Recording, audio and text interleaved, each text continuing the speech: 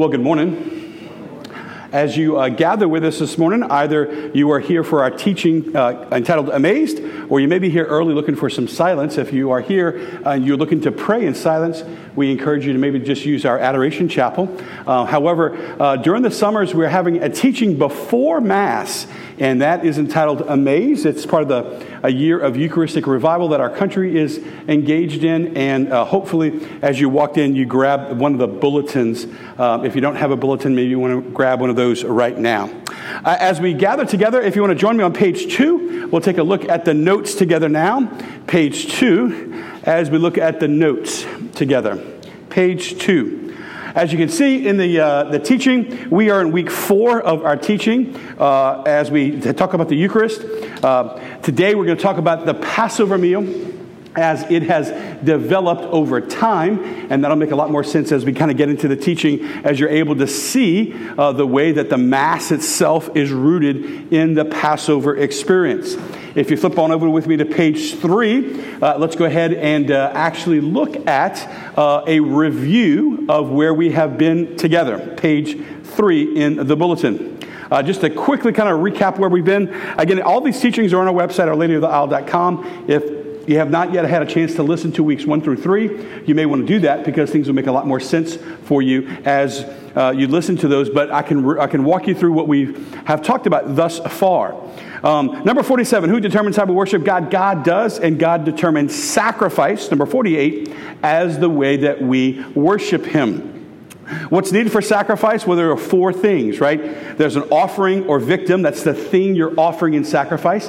So again, at Mass, as you hear the word sacrifice, as you hear the word offering, as you hear the word victim, always think of worship because sacrifice and worship go hand in hand in the Old Testament as well as the New. You need someone to offer the sacrifice. We'll get into a lot more about that today. You need an altar, again today, and you need to consume the sacrifice. The Passover experience we talked about last week, it was connected to a meal. They ate a meal the night that they left Egypt because they had to consume the lamb that they offered in sacrifice.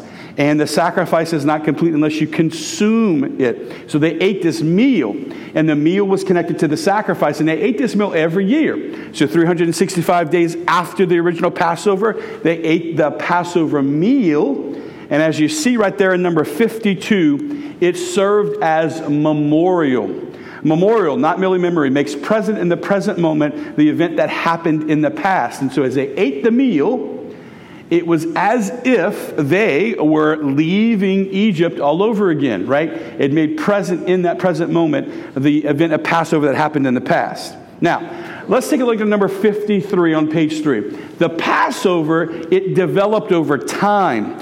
1,800 years later, Jesus is born, but in those 1,800 years, the Passover meal, it developed over time. That would make sense to us, right? The Mass has developed. After Jesus ascended to heaven, the church, inspired by the Holy Spirit, began to worship God. They began to celebrate Mass. But people were celebrating Mass differently or reading different parts of the Mass differently. And so the church brought some order and structure to it. And the same thing happened with the Passover. Number 53, 2 things happened in the Passover that are important for us to understand the Passover. Number 1, the Passover meal was specifically organized around 4 cups of wine. And then it was the blessing of bread and wine was a constitutive part of the Passover. So the Passover begins to develop with bread and wine taking center stage and 4 cups of wine taking center stage. Those cups of wine, number 54, let's look at those preliminarily today, and then we'll get into them much more depth next week. The first cup, you drank the cup, and it set apart the meal. Remember that the word holy means to consecrate. And to consecrate means to separate, right? So something that's consecrated is separated from the ordinary. So when they drank the meal, they were signaling to everybody that this meal is separate from all the other meals. And that was signified in this cup of wine. The second cup is the cup of proclamation. They would read, they would tell, they would recite the Passover story, right? Because it's making present in the present moment, the Passover experience. The third cup, right, was at the conclusion of the story. It was the exclamation point of how God would save his people, right? And this is the cup that Jesus took at the Last Supper, this third cup. That will make much more sense next week. We'll get into that in great detail. And then finally, the cup of praise, the Hallel cup, that was the cup that you drank as the consummation of the experience. All right, look at the next page, page 4. Let's take a look at the Passover script, and we'll take a look at some words of the Mass. So, as the Passover meal developed, number 55, right, bread and wine became important parts of the Passover meal. And the leader of the Passover, he would take the bread, 55.1, and he would say, "Blessed are you, Lord God, who brings forth bread from the earth." Right, this introductory rhythm. Blessed are you, Lord God. He would take 55.2, the wine, and say, "Blessed are you, O Lord our God, King of the universe, who creates fruit of the vine." Now, let's take a look at the words of Mass and see if you can now see some parallels. Now, on Sundays here, we sing a song, or there's a song that's being played during the collection, and this is when I am saying these words. But if you've ever been to daily Mass, you'll recognize that we actually recite these words, right? So at Mass, the priest stands behind the altar, 55.3, and says, "Blessed are you, Lord God, King of all creation, Lord God of all creation, for through your goodness we have received the bread we offer you. Fruit of the earth, work of human hands, it will become for us the bread of life." And then, of course, we all say, "Blessed be God forever." Now, look at the script of 55.3 and look at the words of 55.1. Why do we say what we say at Mass? Because we are rooted in our Jewish tradition. Those are the Jewish words of Passover. Look at 55.4. Right, I take the sacred chalice and I say, "Blessed are you, Lord God of all creation, for through your goodness we have received the wine we offer you." Look at 55.4 and now compare it to 55.2. Right? You see that the words of the Mass are rooted in the ancient Jewish words of the Passover. We're on page 4 as we're in the teaching today. All right, now, if you look at number 56, the Passover developed, and this is how it developed. King David had a son, his name is Solomon. Solomon built the great temple. And when Solomon built the temple became the place for worship. That's why they built the temple. They wanted a place to worship God together as a family. And if you worshiped God, you offered sacrifice. That's what you did in the Old Testament. So the temple, the great temple, was designed around the offering of sacrifice. And when they established the temple, when they built the temple, that meant that the Passover sacrifice was moved to the temple. So when Jesus was 12 and he was lost in the temple, why was Jesus in the temple? Because 4 times a year, every one of God's chosen people, unless they couldn't, were required by law to go to Jerusalem to the temple so that they could participate as one family in this great offering of sacrifice to God. And so the Passover lambs, when the temple was built, had to be sacrificed in the temple. This is a significant thing that's shifting here that's going to get us ready for the actual Mass itself. 56.3 on page 4. At the time of Jesus, the lambs had to be sacrificed in the temple and eaten in the city of Jerusalem. At the time of Jesus, there would have been 75,000 people living in Jerusalem.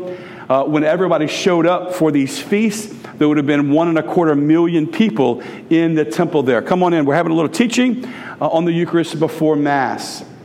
Now, when they move it to the temple, remembering you need 4 things for sacrifice, right? You need something to offer, that was the lamb. You need somewhere to offer it on, that's the altar now in the temple. You need to consume the sacrifice, that's the lamb. And who's going to offer the sacrifice? In the temple, that would have been the Levitical priesthood. So what happens is, as the Passover moves to the temple, what emerges in the Passover is the Old Testament priesthood. And now the priesthood has become a part of this Passover experience. That's important for us because as we see the roots of the Mass in the Passover, Jesus is not only the new Lamb of the new Passover, but he's also the priest, right? He's not only the one being offered, but he is doing the offering, right? So the priesthood is central to the new Passover, and that is foreshadowed as the temple becomes a place of worship, and the priesthood becomes connected to that. Now, here's what's going to happen. When all of people go to Jerusalem, they all have to get a lamb, right? So they get their lamb in Jerusalem, or they bring it with them, and then they have to go to the temple. Now remember, there's 1.25 million people in Jerusalem, and they have to offer the sacrifice of the lamb in the temple, right? That's a lot of lambs. That's over 200,000 lambs in a short window before the Passover that need to be sacrificed. The entire architecture of the temple was built around sacrifice. There was a massive altar in the temple, and underneath the altar there were drains. And as the blood would pour forth off the altar, it would drain into the drains. On the outer parts of the temple, there were these massive cauldrons of boiling water. They would take that water and they would splash it with the blood so it wouldn't coagulate, and it would drain out of the temple into the street, down the streets, and it would come outside the side of the mountain. And what would flow out of the side of the mountain is blood and water. Foreshadowing, there was a moment when blood and water flowed out of his side on the side of the mountain, right? As the new lamb. Now, when you went to the temple to offer the sacrifice of the Passover lamb, they had to move people along, so things were very organized, and not everybody could get to the altar. You can't put 200,000 people around a common altar. So what you would do is you would build almost an extension to the altar. And they called the extension to the altar an altar rail. So in the old churches, or in some churches now, you have the altar rail. Why do you have an altar rail? Because it's an extension of the altar. It's not 2,000 years old. It's not as old as the Catholic Church.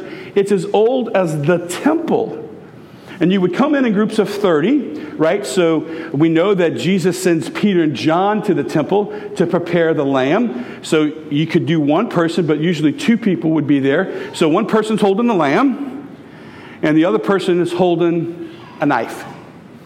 And they get in the groups of 30, right? So they're in line. They're outside this door over there. They're in lines of 30. And they would all come in, and they would sit. They would all kneel around the altar rail. You would bring in your Passover lamb. The father usually is the one who, and I say this with adult ears because I know we have some young ears here, he would execute the lamb with one clean cut. The other person was holding the lamb, and they were holding the lamb's neck on the altar rail. And that blood was pouring all over that altar rail. And the priest was behind, and he had a chalice. And the priest would come and he would catch the blood of the lamb in a chalice. And then they would pass that chalice to another priest, who would pass that chalice to another priest, who would pass that chalice to another priest. And the high priest was at the altar, and he was pouring the blood of the lamb on the altar. Again, we have some things in the Catholic Church that don't make sense to us. That's usually because they're Jewish. They're things like an altar rail. Now, you had to consume the lamb. Because you offered this thing in sacrifice, it's now holy, it's sacred, you have to consume the lamb. In Exodus 12, God says, do not boil the lamb, I want you to roast the lamb. Why roast instead of boil? Well, there's lots of different stories out there. Some people believe that the Egyptians, as they offered sacrifice to lambs, they would have boiled them. Maybe God wanted something distinct, but what we know is that in Exodus 12, God says, I want you to eat the lamb, and I want you to roast the lamb. Now, many of you who are familiar with preparing meat, how do they roast the lamb? Well, what you would do is you would take your lamb after you were in the temple sacrifice area to a priest. He would skin the lamb, he would remove the organs, and then he would prepare your lamb to consume it. This is what he would do. He would take a stave, and he would run it from the top of the head all the way to the bottom of its feet. And he would tie its feet to the bottom of the stave. Then he would take the arms of the lamb and he would open them up. And he would take another stave and he would run it left to right horizontally. And he would open up the chest cavity and he would open up the arms of the lamb. So when you went to the temple with the Passover lamb, you would receive back from the priesthood a lamb in cruciform style. So let's imagine that John and Peter on that Passover day are walking from Jesus, and they get to the temple with their lamb, and they're at their altar rail, and they see all the blood of the lamb, and John is there looking at the blood of the lamb dripping there, and he's remembering the words of John the Baptist, who looked at Jesus the first time that John and Peter ever saw him and said, "Behold the Lamb of God." And as John is coming home, he's going to go see Jesus. He's got this lamb that they're going to eat at the Passover meal. John is holding a little bitty crucified lamb. And just imagine the next day, that same John who on one day held a crucified lamb, the next day is at the cross and he's looking at a crucified lamb. And he's watching the blood of that lamb. Just imagine what would have been in John's imagination in that moment.